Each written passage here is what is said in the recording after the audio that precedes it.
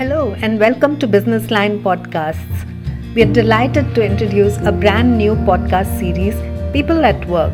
As the name suggests, it will look at trending human resource issues and is hosted by our regular columnist Kamal Karanth. Kamal is a veteran talent specialist and co-founder of Xfino, a staffing solutions firm. In the first episode of this series, we have as our guest leading management thinker Shiv Shivkumar. Shiv is the Group Executive President, Corporate Strategy at Aditya Birla Group. One of the big flashpoints at the workplace currently is to do with the issue of moonlighting, on which Shiv has written a column in Business Line. A related issue is the mismatch in how employees and employers perceive work today. The former thinks in terms of gigs, while the latter is still thinking in terms of careers and career growth. This is a mismatch that Kamal has repeatedly flagged in his columns in Business Line. Over to Kamal and Shiv to discuss these two issues in more detail. Hey Shiv, welcome to People at Work. Thank you, Kamal. Wonderful to do this for you. Wanted to ask you, where do you stand on moonlighting? Because I like the phrase in your column where you write that work from anywhere has become work for anyone. Employees from quiet quitters have turned into quiet earners. So, just want to understand where do you stand when you say that? Yeah. So first, would I moonlight? The answer is no. Okay. So that's a personal stance. But I think I want to go back, Kamal, and see, whenever something happens, you need to go back to the roots of the issue and the genesis to understand what happened. And I think we must go back to about 2.5 years ago when the pandemic started. After the pandemic started, there were a lot of layoffs, there was cut in salaries, there were cut in variable pay, etc. So I think in those 2 years, a lot of people asked themselves, what am I doing with my life? Okay, who has stood by me? Who is going to stand by me? What do I want? And am I really financially secure in an era where there is no job security? And I think after the pandemic, we're entering a recession where I think most companies are not hiring. Even the big tech companies in America are not hiring. So the news across the board is not that strong. So as a result of which, I think people are saying, I'm on my own. My relationship with the organization is purely transactional. I do not want to be in an emotional relationship. At least 30-40% of people are saying that. And that's the reason why I think we are seeing what we are seeing today. Shiv, I've been watching a lot of TV over the last 2 days and, there's so many conversations around moonlighting other than what is going on in social media. And one thing that is clearly that is coming across is this sort of moonlighting has divided people into two spheres. There are one set of people who possibly I categorize them as independent consultants, practitioners, who are saying that it doesn't matter what people do after their working hours. Whereas large employers like Wipro or Info or IBM took a stance, when you speak to them, they are saying that, it is conflicting. Is it possible to balance this going forward? Because the practitioners are clearly saying we need to look forward and come up with employment contracts which are one-sided to be accommodating what the millennials or the new generation of workforce wants. Yeah, that's fair. As I mentioned, Kamal, I think there are three issues to this, which is one is a moral issue, one is an ethical issue, and one is a professional issue. So for me, the moral issue is, would you do it without full disclosure? The answer is no. If your company did not allow it, should you be doing it? The answer is no. Ethical issue. If the company has a watertight contract with you, which says your time is solely for the company, then you should not be doing it. Then you should go and work for a company which allows that. Even in companies which allow moonlighting, for instance, not 100% of employees will moonlight. So how will the company workplace policies evolve? There will be some people who will moonlight, some people who will not moonlight. Next, even from an employee point of view, your primary responsibility is to your primary job. You cannot be talking of commitment from the company if you are not committed to the company in your primary job. So at one level you are saying, I have a skill, I can maximize my skill at this point of time by doing 2-3 roles. One primary role, secondary role, tertiary role. If the company allows it, good luck and go ahead. But I don't think anybody is Superman. All of us have 24 hours, and the more work you do on the side, the more you're going to drain yourself. It's not going to be easy. Never. Next, I think the moral stroke ethical question. Would we allow government employees, like the policemen, like the taxmen, like others, to moonlight? You and I pay taxes. Would we allow that? We might not allow that. So I think there is no easy answer. And I think if you expect the company to give you everything that you want, then you're expecting an individual employee value proposition. And that's very difficult. I think employees are pushing the boundaries, especially in areas where there is, dearth of talent. And I think we'll come to some equilibrium. There'll be some companies who will say, this is not on. There'll be some companies who will say this is on. Like, for example, work from home. Some companies are saying at least come 3 days a week to work. Some companies are saying you can work from anywhere all 6 days. So I think it will be by sector, it will be by company, and finally the individual and the employer must find a balance. Shiv, interestingly, we were talking to a few head of HRs and people are narrating their stories about how people are working in 3 companies. And clearly, like you rightly said, we only have 24 hours. And they were able to find out that people were moonlighting primarily because they found the work output dipping of these guys. Some of them were even being absent from their primary employer, if we can call that primary.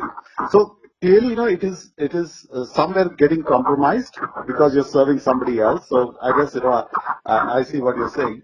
One of the other interesting points in moonlighting that came out in some of these conversations, Shiv, is that if you look at the employees who are indulging in moonlighting, they also work for large enterprises who also take care of their benefits like insurance, Mediclaim. Some of them even pay for the dependents, right? So if you're taking a whole lot of these facilities which are beyond your work hours, in a way, you can fall sick, your parents are elsewhere. So if we are funding all these things, you cannot act, even after 8 hours, how can you go and work for somebody else, right? Because you're taking these benefits from us. So in a way, the co-employment thing that we are writing, actually saying that you cannot do that. So that is a larger argument as well from employers. Yeah. So if I look at it, let me give you 2 sets of data. The first is Microsoft has just done a study where it actually shows that productivity of work outside of office or work from home or work from anywhere has actually dropped. This is a Microsoft study. However, the people who are going through this, the employees are saying, no, that's not true. My productivity is higher. So a large-scale study is actually telling us fundamentally today that working outside of office is actually low on productivity. Now, working outside of office has its challenges. For example, it has relationship challenges. If you're not meeting people regularly, your social skills will drop over a period of time. It is not, your social skills will not stay at the same level. Okay, there'll be some of the skills that you need to develop, like communication, like, listening and things like that. So I believe this whole trend is starting because of the pandemic, because of work from anywhere. Next, the point you made. I think people are seeing, a company as, a company today has a buffet of offerings for employees. The employee is saying, I want the buffet, I also want an a la carte. Okay, I'm fine with your buffet, it's good. Thank you, you're taking care of my parents, you're taking care of my spouse, you're taking care of the education of my kid, etc. But over and top of this, I want this also, which is specially suited to me. And I think that cannot work over a long period of time. If this is happening to large companies, then what do you think will happen to medium-sized companies and small-scale companies? They will have to bend backwards in order to keep talent. But as always happens, these are phases. People will outprice themselves from the market. They will take a haircut. They'll come back into the mainstream. And finally, whether we like it or not, companies will finally reward people who have been loyal to them. It's only a natural thing. You and I cannot debate that. Okay, so I think in the end, loyalty will win out. Loyalty plus skill plus capability. Today, what people are saying is, my skill is more important than loyalty. I don't, really worry about loyalty. So that's where we are today. Absolutely, Shiv. In my column, today, Shiv, I wrote about, how organizations can align to this changing, length of workforce, especially when it comes to how long they want to work for an organization. And clearly, one of the studies that we looked at is, we looked at about 152 CXOs and their average tenure over the last, 3 years. When we look at their tenure, 60% of them had less than 2 years of, in their overall tenure.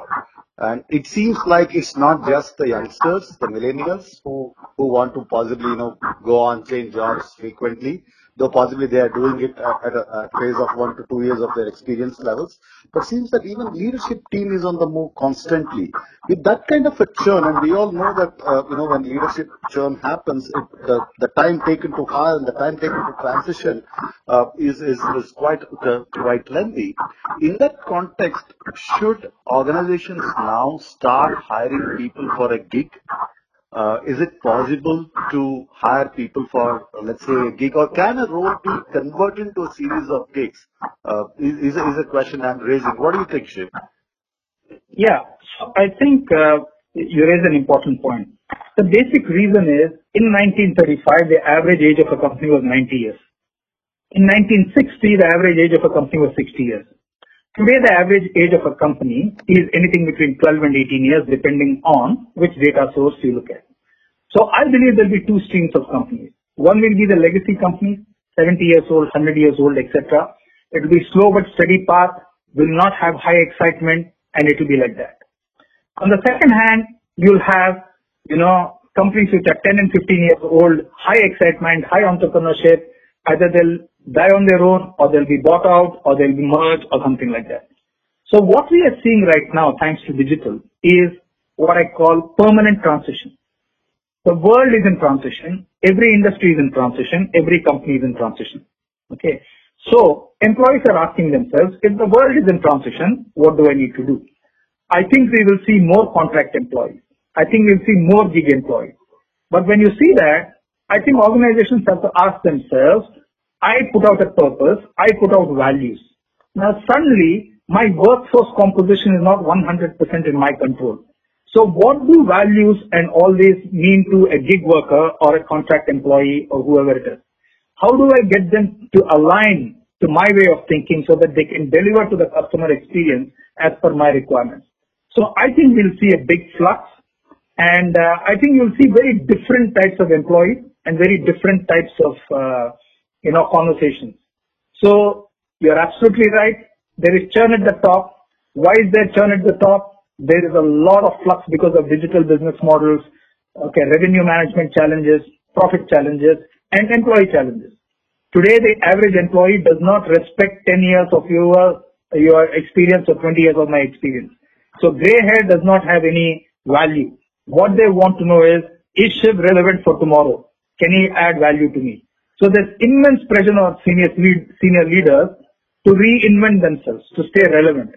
And unfortunately, most senior leaders are talking from experience which is 10 years ago, which does not hold in today's times. So senior leaders are themselves in a flux. And if they don't reinvent themselves, they don't have any choice but to keep changing jobs every 2-3 years. Absolutely sure. I go on to propose that that we were always hiring based on which brand people came from. So you work for marquee brands, Nokia, Pepsi, now Aditya Birla. So we always like to have people from large brands, and the role that they worked in was a critical component where we considered people to hire. The industry also mattered, though, we always also hired people from other industries as well. And of course, the money.